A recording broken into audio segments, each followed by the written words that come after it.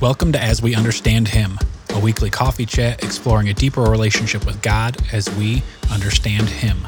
You can download As We Understand Him weekly on all podcast platforms and check us out on Instagram at As We Understand Him Podcast. For additional information, to hear episodes, and to access resources and writings, please visit our website asweunderstandhim.coffee. Here are your hosts, two guys trying to figure out the God thing, Mike and Glenn. Let's join them at the coffee shop. I'm laughing at Glenn. He's messing with his microphone there. It's like a yo-yo. He keeps pulling it down, it bounces up. He's sitting up in his chair, slouching in his chair. He's trying to keep up with his microphone. Who's in control here? You or the microphone? The microphone's winning right now. Oh, man. For sure. 10-3. I see and the I don't scoreboard. Have enough coffee, and I do not have enough coffee. So. Yeah. You know, I'm feeling quite spiritual today. You know what I realized? You are? Yeah. First time ever? Yeah, pretty much. The Nice. more, when I'm doing spiritual things, I feel spiritual. Isn't that complex? How does that happen?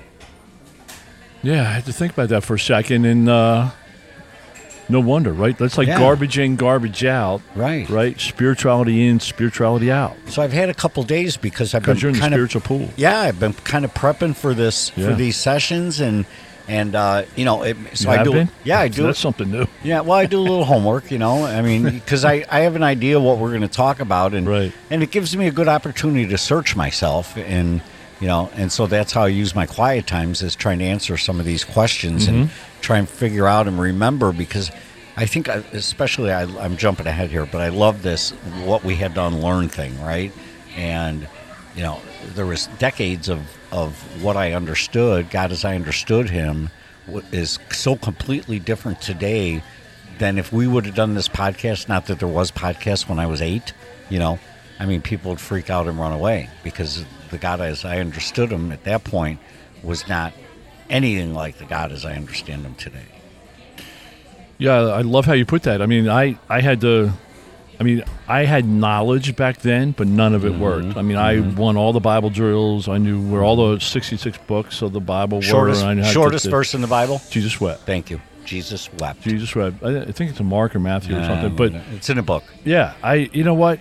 And I had all the knowledge, man. We used to memorize verses, and I would memorize more verses than anybody else.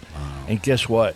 That didn't matter. No. All that knowledge. So, as we found this, the spiritual path that I and we are on today, one of the things that you and I were talking about is, hey, there's a bunch of stuff we had to unlearn. Right. That was kind of shoved on us, or through repetition, right? It was like, hey, this is the way. In fact, didn't they used to call that? They used to have bumper stickers or something called the way or something. Yeah, right.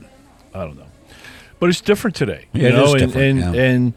And I'm so grateful that I and we have done some stuff, and I like to kind of joke, we jumped in the spiritual pool, but we're seeking spiritually, and we've latched on to some good resources that are providing direction for a new way of looking at spirituality, a new way of looking at God and Jesus that really works, especially with sobriety. Yeah, and I don't get more knowledge by preparing for this. I mean, this isn't about knowledge, because I got a whole lot more to learn. But this is just about, why I'm doing this, why I meet with you for coffee with a couple of microphones dangling in front of us, is that I want other people to jump into spiritual pool and just keep splashing around. The water's warm, it's comfortable, it's a 4-foot pool, so you can touch the bottom, and but just jump in the pool, and you can get out. Because when you're doing pool things, you feel like pool things. Yeah, if you start to feel like you're drowning, just get out, or just go to the shallower end, or just hang, just hang on the side of the pool for a bit and enjoy the view, enjoy the sun. Right. Just want people no pressure. Don't be afraid. Don't be, Well, let's talk a little bit more about what we have to unlearn. I mean, we both came in with kind of a list, and last week we talked a lot about fear, and talk about being afraid. Yeah, right. Exactly. So last week was fear. Glad that's over with. Yeah. What were some of the other things that you had to unlearn? All right, you ready for this? Yes. All right. So when the church I grew up in, we had missionaries, right? And they were people who spent money to go across the world to tell people about Jesus, right? To share the Christian message or the message of God and Jesus, called missionaries. Then I went to college at Liberty University, and let's just call it the Bullhorn, the Bullhorn Squad, right? So these people in college, now Liberty was probably 2/3 like Christian learning and 1/3 like I was in business. I got a business degree, and probably 1/3 other stuff that you could learn. But probably half to 2/3 was, pastor related, missionary related. So if you were going to be in the field, you would go to Liberty. Yeah, if you were going to be in the Christian field, right, yeah. Christian ministry, whatever word you want to use, Liberty would be a great source to go to, right? A lot of business people didn't go to Liberty. They would go to business schools, right? But Liberty had a business program, and that's what I was involved in. Anyhow, I'm surrounded by all these other ministry people, right? So they thought, right? They're in the Bible. When they're encouraged to go out and preach the gospel, right? So this how these people took it literally. They would load up the vans on the weekend with the bullhorns. They all made sure their batteries were fresh in the bullhorns, and they would go to the inner city of Lynchburg or surrounding areas. And they would stand on the street corner in a little milk crate, and they would use the bullhorn and scream and preach Jesus in people's faces. And they touted that. I mean, they would come back at night and they would, count, Converts. Yeah, converts or souls that they spoke to, and they would high five each other, right? Or opposite, they would be depressed, right? Because some guy pissed on them, right? And it was such an activity, right? And so that's one of the things that was ingrained in me. Like, if you're a Christian, if you're walking with God, you got to buy a bullhorn, and you got to be a missionary. Like you got to go to Africa, right? And I had cousins that went to Africa, and God bless them, they did great work, But that's one of the things that was just ingrained in me. Right, that I knew didn't work. Right, I watched people's expressions when they were screamed at about how much Jesus loved them. It just didn't work. Yeah, and Glenn, I love that story because I've seen those people, and I'm like, they make me uncomfortable. Right, and still to this day, I'm downtown Chicago, and I'm like, dudes, what are you doing? I'm going to jump right to, because you love going back to Bible stories, but. And if you go look at the stories of Jesus as he was moving around Nazareth and Israel, and when he'd come to a group, I mean, feeding the 5,000. First he fed, right? They had needs. He loved on them. I don't think he ever used a bullhorn. I mean, I guess there wasn't bullhorns back then. I don't know how they preached to 5,000 people, and the people in the back, the cheap seats, I don't know how they got the word, but he wasn't banging it out. He wasn't standing on the street corner screaming. He was with the people. He was helping, healing, or feeding, or loving, or listening. Serving. Right. So, a couple things, like the feeding the 5,000. First of all, they don't have megaphones back then, so no, right. How did 5,000 people hear them, right? That's what I'm saying, right. Yeah, so, right. But I look at that sort of like we look at it in AA, right? It's attraction, not promotion, right? So I think, like in AA, it's our example. It's how we live the program. Get people looking and say, "Hey, I want what Mikey has." Right. And I think that's one of the keys to spirituality. Now, granted, we're on a podcast, so I guess some would say, "Well, that's a bullhorn." That's a bullhorn, right? That's a bullhorn source, but I get it. But I mean, we're not screaming at anybody.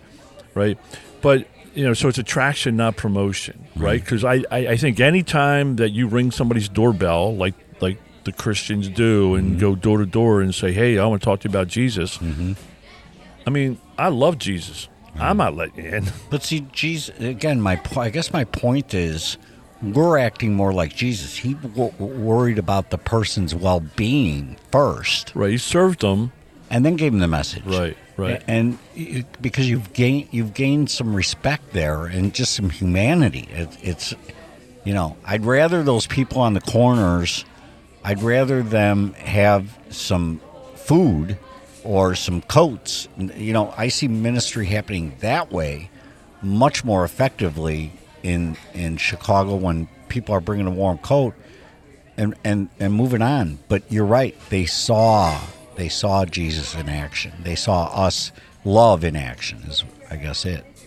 Yeah, so first of all, you do a great job with our website. Thank you for that. I have a video that maybe we put in the resource room.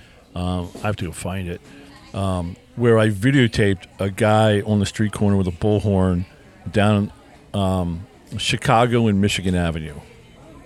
Right on the corner, screaming at people in their faces on a bullhorn. And I didn't videotape the guy. I videotaped the reaction, the response of people.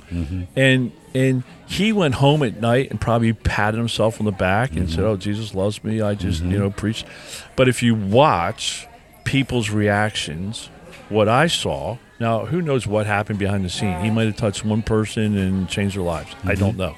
But what I saw in the moment in real time, it was, who is this freak? And my summation was he did more damage than good. So for me, that tied in. I'm like, nothing's changed. In 30 years, nothing's changed. And that's something that I had to learn a new way, right? And unlearn and say, well, I knew it didn't work, but unlearn it and say, you know what? That still doesn't work. That's not the right way.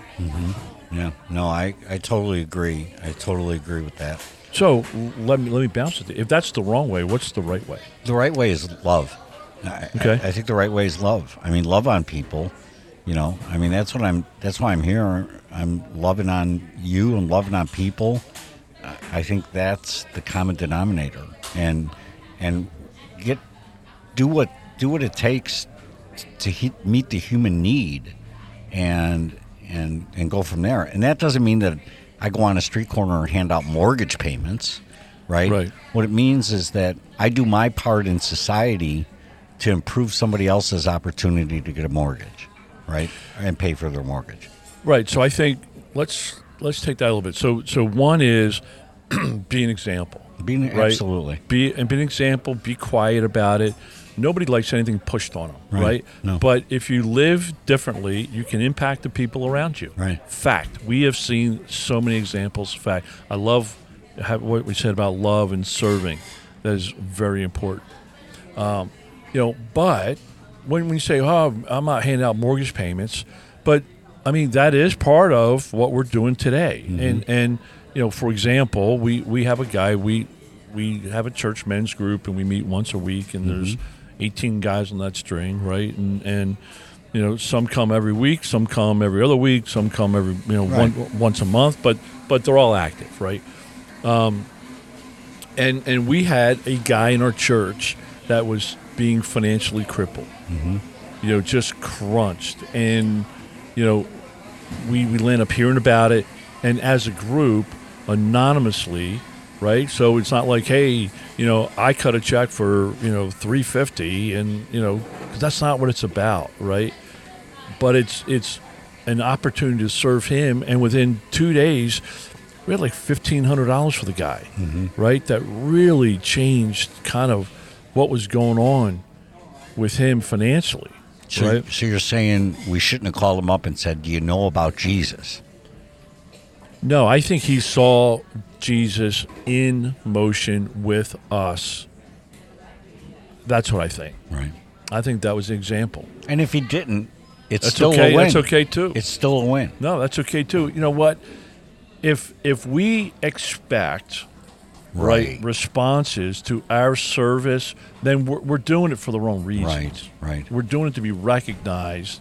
We're doing it for ego. The best thing to do, and like you know my story. It took me a long time. I used to think like serving was like sound. right? If a tree falls in the forest and nobody hears it, did it make a noise, right? If I serve somebody and do something good for somebody and I don't tell you or I don't tell others, did it really count? Right. Right? And I literally thought that for a couple years, and I remember going to my sponsor. I'm like, hey, I just did this. And his reaction, which I hated all the time, was, so? So? And I'm like, yeah, but I want you to know, and he's like, so? And, I'm a slow learner. And eventually I'm like, okay, I won't even tell you. I'll just serve in silence, And that's where the real win starts to come. So I'll wrap that up. We learned that loud was the answer. What we've learned is that you serve in silence is the new right. way We had to unlearn loud, and we had to learn quiet, action, loving action, service, action. Yep, love it. Okay, next one. So, God forgives my past. I thank God. Right? I didn't think that was possible. I really didn't think it was possible. When you accumulate, it's like George Costanza, and I've tried to find this episode, but from Seinfeld, and he says, Jerry, if you take my whole life and you wrap it up into 20 minutes, it's really quite impressive. I think he said that. At least I heard him say that. Right. And that was my sinful life. That was my life before I got into this cognizant relationship with God. It was like, whoa, man, you take those 40 years and you pile them all up. That's a lot. I got a long laundry list of past that I don't see how you forgive that lot, and you've got a couple stories that, you shared last week that kind of talk about that. And, but now I have this freedom knowing that all my past has been forgiven. All that has been forgiven, and not because I made right with all my past, just because it is. And that brought me such relief. You? Same thing? Yeah, so I think forgiveness almost seems like its own series. It's major. I always knew, when I think about unlearning, I always knew growing up that Jesus died for our sins, right? Okay, yeah, that was a truth I heard. In my head, I knew that. Just going to say that. I know it in my head, right? But now what, right? I didn't experience it, right? I mean, the way I looked at it, I looked at those 10 commandments, right? I'm like, well, I didn't do any of those. Yeah, right. Right? Fell a little I'm short there. That's not me. I'm just glad there wasn't 100 commandments. Right. So, but it's funny, in AA, there's like 194 character defects, yeah, right? And then, right. So you start to add them up there, and then you have the 7 deadly sins and blah, blah, blah, right? So, forgiveness, I didn't really think I needed a lot of forgiveness, right? I just didn't. I mean, even when I went through the burning down the church thing, I don't think, I don't know. I knew it was wrong. I knew I was fearful I was going to get caught, but I don't know. I didn't really feel like I needed forgiveness, right? I didn't understand it. Maybe that's the best way to put it. Right. And again, going back to the Old Testament, all I had was these stories that the priests preached on, and Israel did this, and they disobeyed, and they were punished. And then these people did that, they were punished. And then this king did that, and he was punished. And then, and I'm like, man, there's a lot of punishment going on around here. And then came the New Testament, and then it wasn't about that. It was about forgiveness. You weren't punished, you were forgiven. And so it took me, I had to unlearn that. I had to unlearn the fact that I thought everything came with the punishment. So how did you learn about forgiveness? Well, it's kind of like the AA thing for me. I mean, there was a moment in time where I started accepting the truth that if I was going to buy in to the biblical story, then I had to buy into the biblical story. I couldn't let's go back to your spiritual pool. I couldn't dip my toe in the pool and call myself a swimmer. If I was going to So there was this flip in the road for me where I jumped into the pool, and when I started reading, learning, getting the knowledge in my head, it seeped into my heart. So, love that. I was learning about forgiveness, right? So as I was going to church and I was doing the stuff, I was learning about forgiveness. But I think where I really started to learn about forgiveness was when I worked Steps 8 and 9, the programs, the 12 steps, right? And I think it was a trifecta, okay? And the trifecta being, one is, right, I was living a new way. Right, so I was starting to do living amends, and people were starting to notice. So I'm like, okay, they're starting to notice. I'm getting different reactions from people. I'm getting people talking to me again. My daughter started talking to me again. Right, Tax man started talking to you again. Yeah, absolutely. So I'm making progress, right? And then when I started making my amends, people forgave me. Right? People that were on my 8th step list, make a list of people we had harmed and became willing to make amends to them. When I started the 9th step of doing that, I was given forgiveness. And in some cases, massive amounts of forgiveness. So that's kind of one storm. That's right? interesting. Yeah, right. I love it. The second storm is simultaneously the whole God, Jesus forgiveness, at the same time, right? I mean, this is almost like within 3 months, this perfect storm. So one is people forgave me. 2 is I started to understand God forgave me. And that was really cool. I mean, that took a lot of emotional weight off of me. And because, part of the God forgiving me was I saw evidence of people forgiving me, right? So the second thing is God. And then thirdly is through that process, I was able to start forgiving myself. And I was the last one, right? But I'm like, hey, if people forgive me, and if God forgives me, why am I holding on to this? Why am I beating myself up and flagellating myself? Glenn, I think that's... To use a spiritual term. Yeah, thank you. I think that is the linchpin right there. When you get to that point, and I love the way you walked up to that point, because... It took those experiences, those 2 storms colliding at the same time, for you to kind of for it to go from your head to your heart. But I love that fact that at the end, the conclusion was, if forgiveness is in this part of my life, why am I not forgiving myself? I think that's the linchpin. It took me a long time to forgive myself. Took me a long time, and there's still things that I'll be honest, I haven't forgiven myself of. I just like, oh, Michael, No, I understand that. As we've always said, there's people that get hit by lightning bolts. God bless them. For me and for us, from what I've heard a lot, is we're on the slow train. Things happen progressively. But when the fourth storm, right? So one is, people forgave, God forgave, we forgave ourselves. The fourth thing is, once you figure out those 3, I think one of the secrets is it's easy to forgive others, which creates a lighter life. You don't have resentments like you used to have, I mean, my wife today is amazed. Like, something will go wrong, and she goes, I can't believe you're not upset about it. I'm like, well, I've just got the ability to assess a situation, assess either a risk or the result or consequence.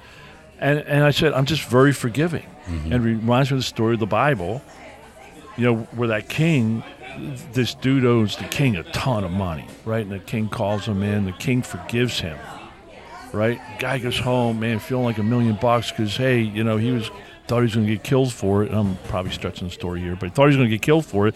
And the king let him off. Sort of like my story with the IRS. Yeah, right. And then that guy goes to his neighbor who just owed him a little bit of money and starts crunching on his neighbor, hey, pay me. And the result of that is the king was like really pissed and like, hey, man, I forgave you so much. Who are you not to forgive the neighbor who owes you so little? Right. So I'm sure I'm paraphrasing that a ton, but that's the gist of the story. No, I love it. And for me, my gist is found in Lord's Prayer, and I say this intentionally and pray it earnestly, forgive me my trespasses as I forgive those who trespass against me, or forgive my debts as I forgive my debtors, my debtors forgive me, right? I mean, I live by it, try to live by that the best I can.